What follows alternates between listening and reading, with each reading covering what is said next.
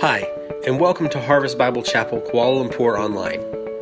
We hope that the following message will be a blessing to you as you seek to walk with the Lord in spirit and in truth. For more information about our church, please visit www.harvestkl.org or click the link in the description below. Well, good morning, Harvest. How y'all doing this morning? So good to be in fellowship with all of you. So glad to be opening up the book of Isaiah again, as we have been in for longer than I've been here. So excited to be studying this book. You know, over the past few weeks, our time in the book of Isaiah has invited us to consider some pretty incredible things about God and his works in the world.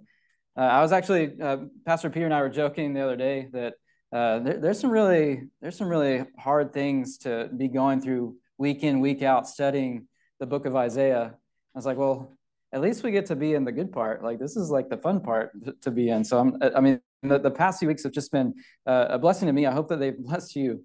3 weeks ago, we looked at God's master plan for redemption. We learned that salvation will come in unexpected ways. Salvation comes through suffering. Jesus will be crowned with thorns, that he will be exalted on a cross. But what looks like defeat will actually give way to victory. 2 weeks ago, Pastor Michael invited us to consider doing great things for God, because God has done great things for us. See, God wants us to leverage our lives to seek first his kingdom. He doesn't want us to just be moved. He wants us to take risks for the sake of seeing his gospel advance. And then last week, we considered this great invitation of God. Do you remember this? He wants you to come. He's inviting you to come, to enter in. He wants you to enter his rest. And we consider what compels God to invite us in the first place. It's the surprising ways of God. God actually responds to our sinfulness by moving toward us with compassion. We said where our sins add up, his forgiveness multiplies. And now this morning, we turn our attention to Isaiah chapter 56. And the question Isaiah 56 asks is this: what kind of community does the gospel create? What kind of community does the gospel create? What happens when people are changed by the cross of Christ? What happens when they accept the invitation of God's forgiveness through repentance and faith?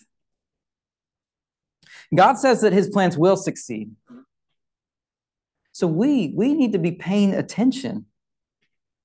What God is doing should not be on the peripheries of our lives.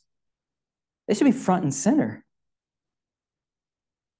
So what should we expect God's success to look like? What does a movement of the gospel create? What happens when God changes our hearts? Well, Isaiah tells us it creates a new kind of community marked by love and service to God and to each other. Marked by love and service to God and to each other. When I was in high school, I was recruited by some friends to join our school's tennis team. I'd never played before, so it wasn't like I was a good player. It was just a fun thing to do. I mean, their pitch was, it's good fitness for the off season, because I played a different sport, and everyone makes the team. So I thought, you know what? That's good enough for me. You know, there's free snacks involved.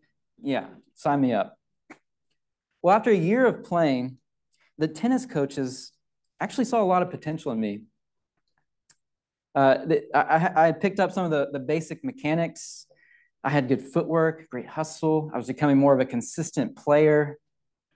So at the end of the season, my coaches actually came to talk to me. They met with me and my dad, and we started talking about, we set up this deal with a local tennis trainer in the area, where I would essentially do maintenance work at his tennis club in exchange for tennis lessons.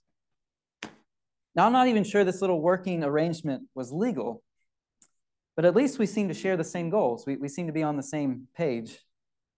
The trainer was supposed to help me improve my serve, which in practice meant after you're done working, you can go grab a basket of balls and find an open court.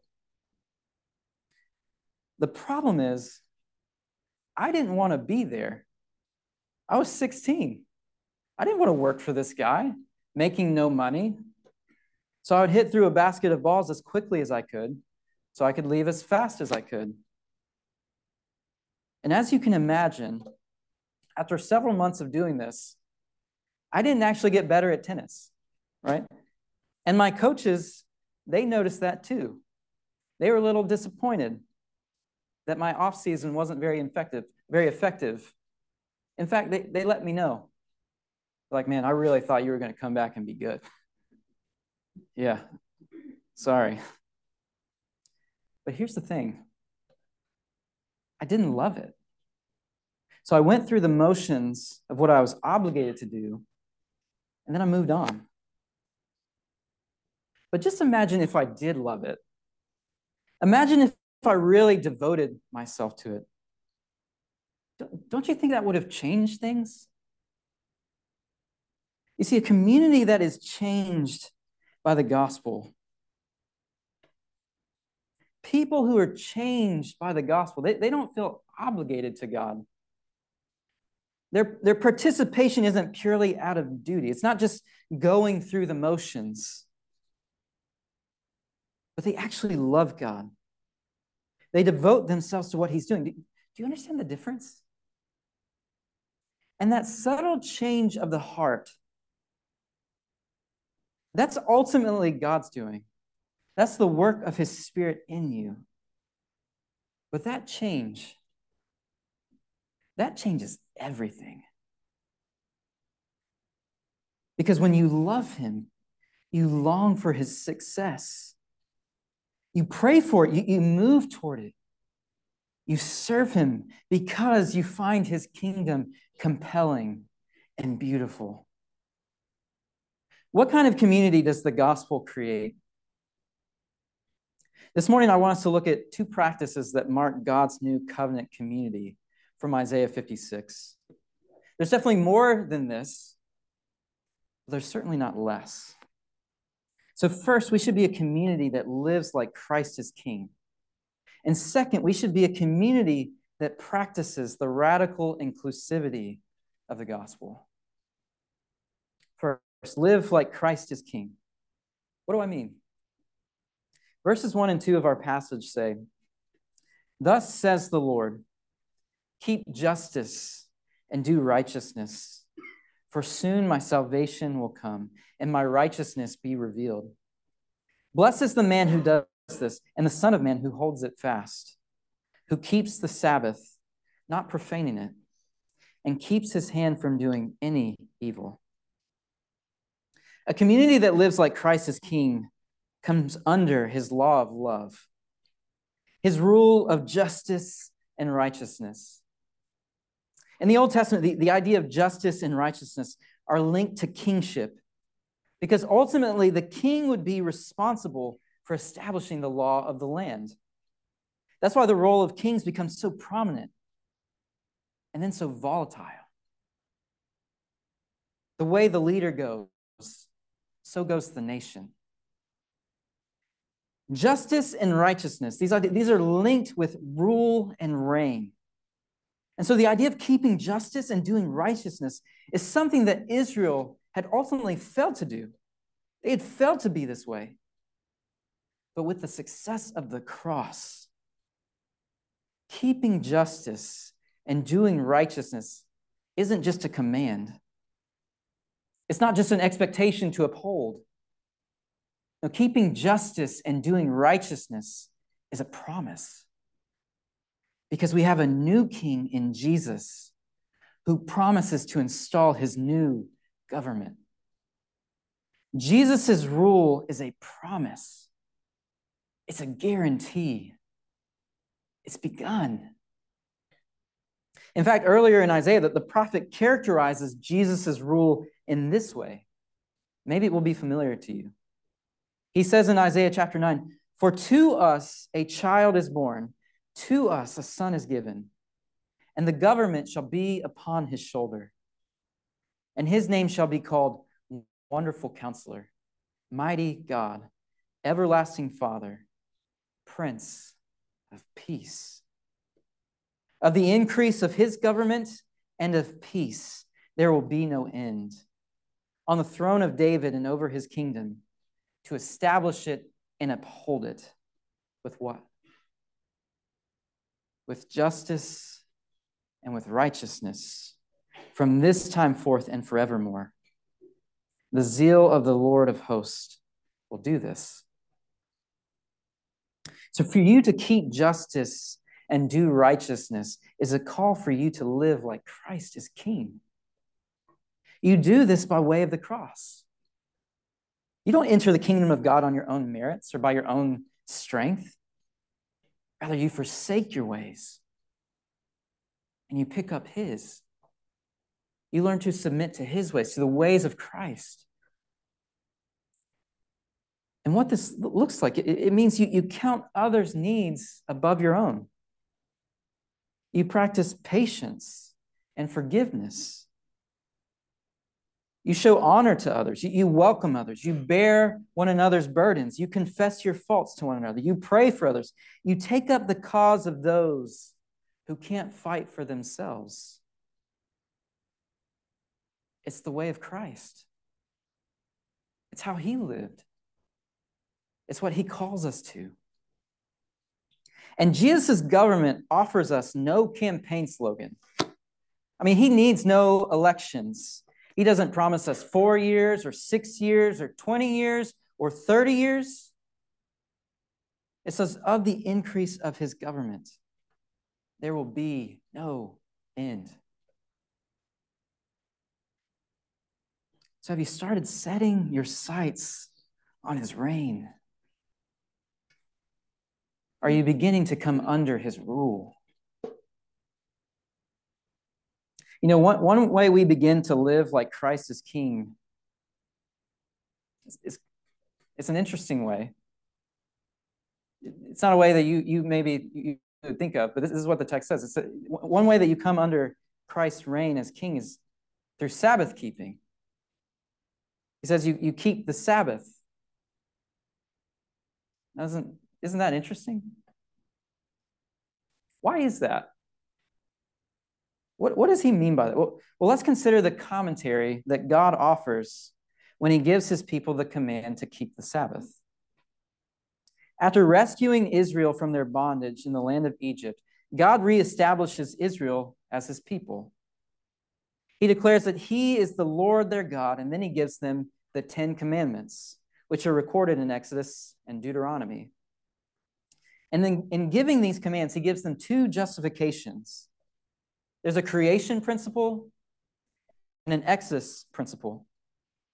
With the creation principle, he says to keep the Sabbath day holy because in 6 days, Exodus says, the Lord made heaven and earth, the sea, and all that is in them, and rested on the 7th day. And then with the Exodus principle, this deliverance in Deuteronomy, he says that Israel is to remember that you were a slave in the land of Egypt. And the Lord your God brought you out from there with a mighty hand and an outstretched arm.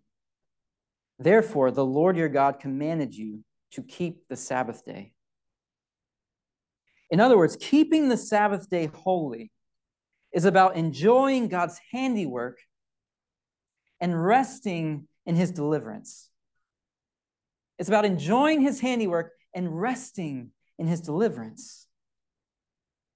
It's an invitation one day a week to remember what God has done and to enjoy the benefits of his work. Sabbath keeping is about learning to delight in what God has called good. And it's about being grateful to God for rescuing us from sin. He delivers us. Listen to this.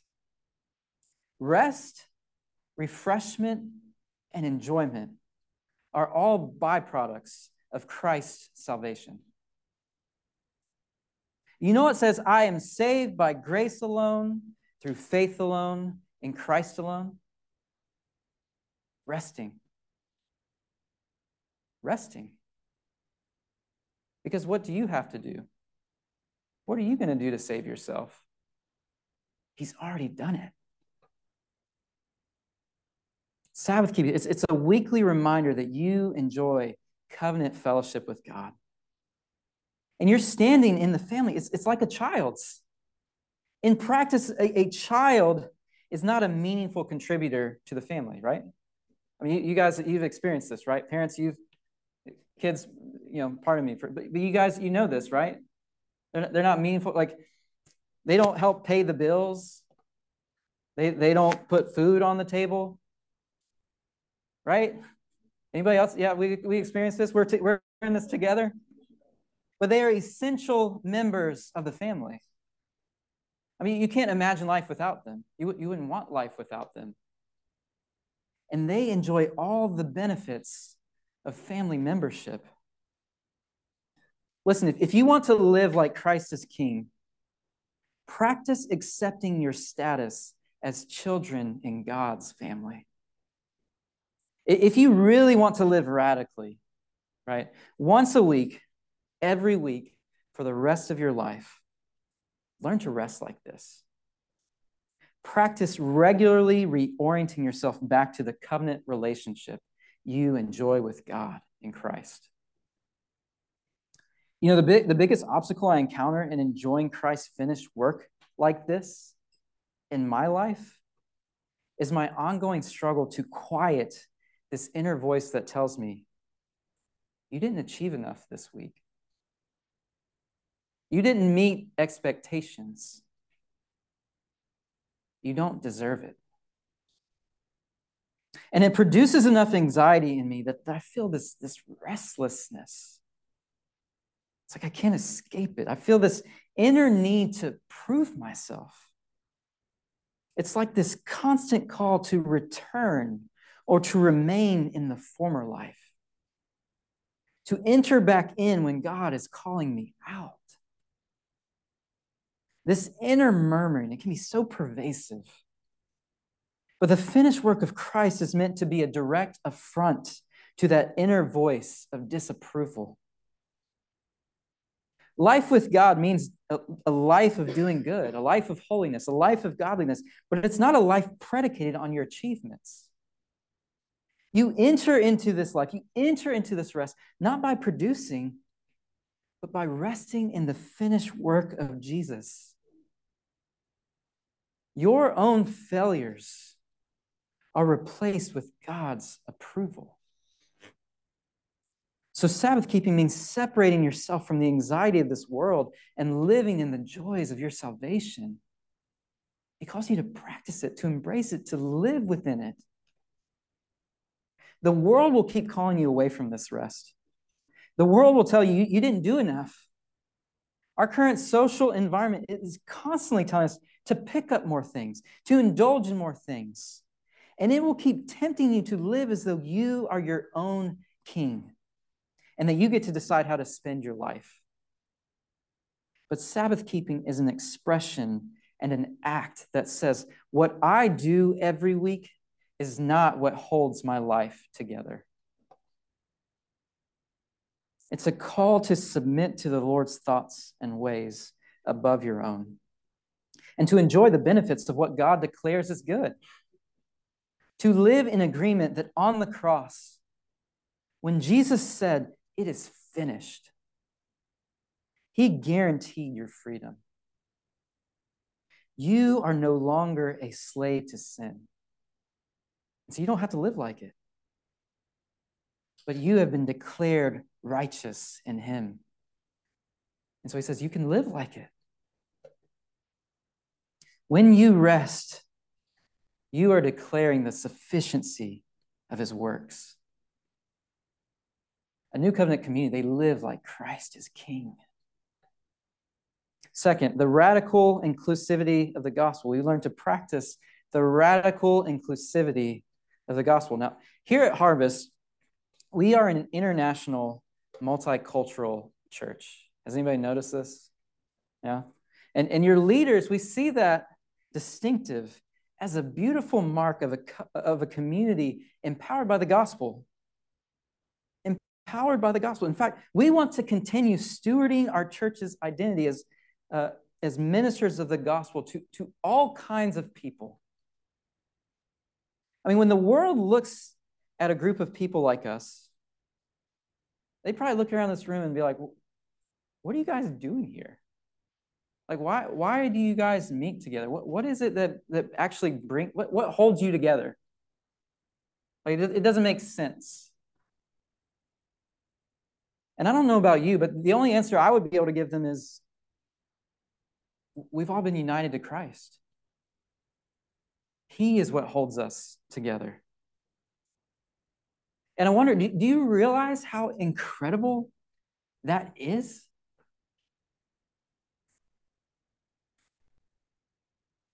Like, that, it doesn't make sense that it could last.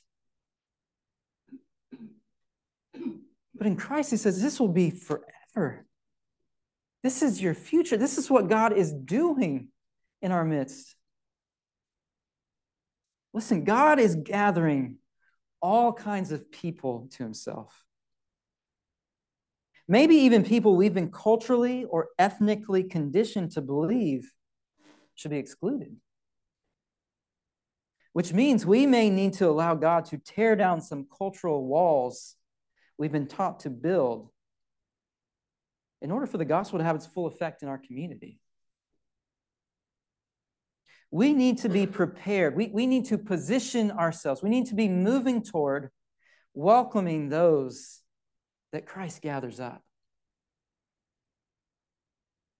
Those whom Christ brings in should not feel like outsiders in Christ's church. They should be treated like the family of God, just like we're being treated like the family of God. We're learning. Remember what we talked about, the children of God? Yeah, they should be treated like they get to receive the benefits of family life. Verses 3-8 of our passage says this: "Let not the foreigner who has joined himself to the Lord say, 'The Lord will surely separate me from his people.' And let not the eunuch say, 'Behold, I am a dry tree.' For thus says the Lord, to the eunuchs who keep my Sabbaths, who choose the things that please me and hold fast my covenant, I will give in my house and within my walls a monument and a name better than sons and daughters. I will give them an everlasting name that shall not be cut off. And the foreigners who join themselves to the Lord to minister to him, to love the name of the Lord, and to be his servants. Everyone who keeps the Sabbath and does not profane it, and holds fast my covenant, these I will bring to my holy mountain, and make them joyful in my house of prayer. Their burnt offerings and their sacrifices will be accepted on my altar. For my house shall be called a house of prayer for all peoples. The Lord God who gathers the outcasts of Israel declares, I will gather yet others to him, besides those already gathered." What God is declaring here is that through the finished work of Christ, he inaugurates a new way for us to relate to him that makes the old ways obsolete. Those who were once outsiders will now be gathered up because the conditions for fellowship with God are carried out on a new basis. And that basis is Christ himself. So we don't get to decide who God saves. And according to verse 3, we shouldn't let those who have been joined to God live as though they haven't. That's what verse 3 is talking about. Let me say that again. We should not let those who have been joined to God live as though they haven't. In the new covenant, which we are under today, the prophet Jeremiah says that the Lord will put his law within his people. He will write it on their hearts. In practice, that probably looks something like the eunuchs in verse 4, who keep the Lord's Sabbaths, who choose the things that please God and who hold fast his covenant. It probably looks like the foreigners in verse 6 who join themselves to the Lord to minister to him, to love the name of the Lord, and to be his servants. They probably have the law of Christ written on their hearts. Because we've learned there's no other way you can do that. There's no other way you can live like that. What's significant about the foreigner and the eunuch, which just as an aside, do we know what eunuch is? I don't really want to go in too much detail here, but a eunuch is a castrated male. Okay, that's we've got some kids in here, so maybe that's the easy. Maybe they won't know what that word is. You're tracking. Okay, let's move on from there. So the foreigner and the eunuch, right? What's significant about the foreigner and the eunuch is that these were people who, under the old covenant, were either excluded or experienced limited fellowship with God. Under the old sacrificial system, they were like a blemished lamb. And you can't use a blemished lamb.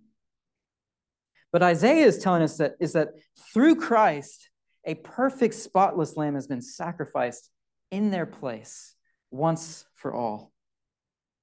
The implication of that is that those who were blemished have now been washed clean. The basis is Christ. In other words, not only are we called to enter life under Christ's reign, but as we learn to forsake our former ways of life, we're also called to treat others in a new way. Because Christ's salvation breaks down all kinds of barriers between us and God, and also between us and each other. Who among us has the authority to exclude those Christ welcomes? In Christ, God has chosen to do a new thing. And we must agree that it's wise. It will be effective. We ought to yearn for it.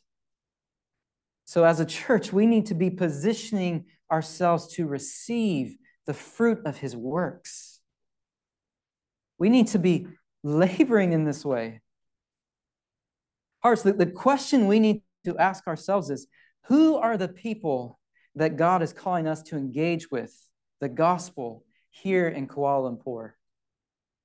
Who's he calling us to engage with the gospel, to minister the gospel? Is it not those that he's brought both near and far? But as we do this, we must acknowledge the real challenges an international church like us might have. And these challenges are not new. We actually see some of these same problems being worked out in the early church. It wasn't easy for them then, and we still wrestle with these new realities now. For example, consider the Apostle Peter. Here's a man who's wrestling through his culturally conditioned background beliefs because of the gospel. Here's one of Peter's background beliefs. Jews don't fellowship with foreigners. But Peter is being changed by the gospel. So in Acts 10:28, Peter says, "You yourselves know how unlawful it is for a Jew to associate with or to visit anyone of another nation. But God has shown me that I should not call any person common or unclean." And then in verse 34, he says, "Truly, I understand that God shows no partiality, but in every nation, anyone who fears him and does what is right is acceptable to him." What Peter is coming to terms with is what Isaiah prophesied in chapter 56. And so we should be in agreement with Peter when he says in chapter 11 of Acts, "If then God gave the same gift to them being Gentiles or foreigners or fill in the blank, if he gave the same gift to them as he gave to us when we believed in the Lord Jesus Christ," Peter says, "Who was I that I could stand in God's way.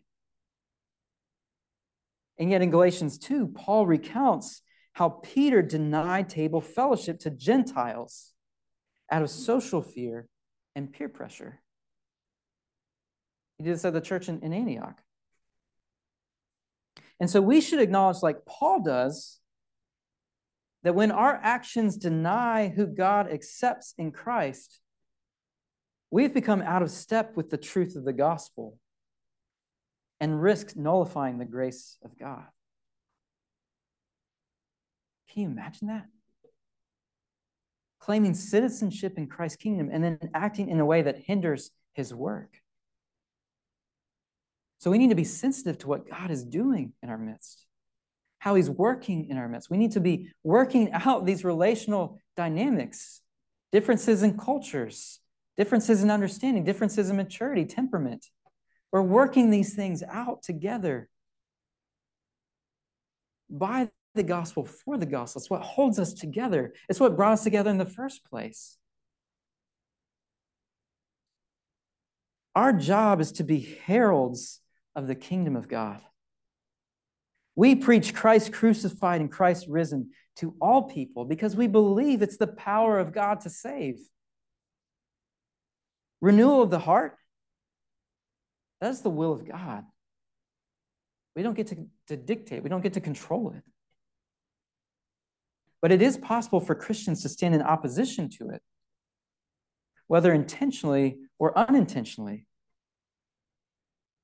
But we pray, Lord, may it not be so in this church. May we learn how to flesh out our differences here with grace and with charity, with the power of your Spirit at work in us, teaching us, guiding us, leading us as we grow together as the church that God has formed here. We had this passage read before the sermon. It's an incredible moment in the book of Acts. I think it's a fulfillment of what we're talking about here in Isaiah 56. After the stoning of Stephen, Luke tells us that the church begins to scatter across the regions of Judea and Samaria. Among the scattered is a man named Philip. And after preaching the gospel in Samaria, Philip eventually finds himself with arguably the easiest evangelistic encounter recorded in church history, I would argue. I mean, he's like teed up. You're like, man, God, set that up for me. Like, come on. The angel of the Lord sends Philip to meet with an Ethiopian eunuch who had just visited Jerusalem to worship. And we're told that as the eunuch was heading home, he was reading the prophet Isaiah. Well, we're reading the prophet Isaiah. Great. And the Spirit said to Philip, go over and join his chariot. Go over and join this chariot. So Philip runs to the man and he asks him, hey, I heard that you're reading something. Do you understand what you're reading? And the eunuch says, no, I need someone to help me. And so he invites Philip into the chariot. And lo and behold, the eunuch is reading from what we now call Isaiah chapter 53, which is about the suffering servant. And it's at this point that Luke tells us Philip opened his mouth, and beginning with this scripture, he told him the good news about Jesus. Now, of course, we don't know for sure what kind of document the eunuch was reading. I mean, it seems unlikely that he was traveling with an entire Isaiah scroll. That would have been interesting. But you do wonder, what if he at least had access to the ending of the book of Isaiah? I mean, what if Philip had him continuing to read, and he got to this section in Isaiah 56, where you have, I don't know if you made this connection, Ethiopian eunuch. You have a foreigner and a eunuch in one. Someone who is literally just at the temple in Jerusalem. He was there to worship. His experience would have been fresh on his mind. And during his visit, he would have encountered literal boundaries to prevent him from going into the inner courts. I want to put this on the screen for you. You can see the these arrows are pointing to the court of the Gentiles.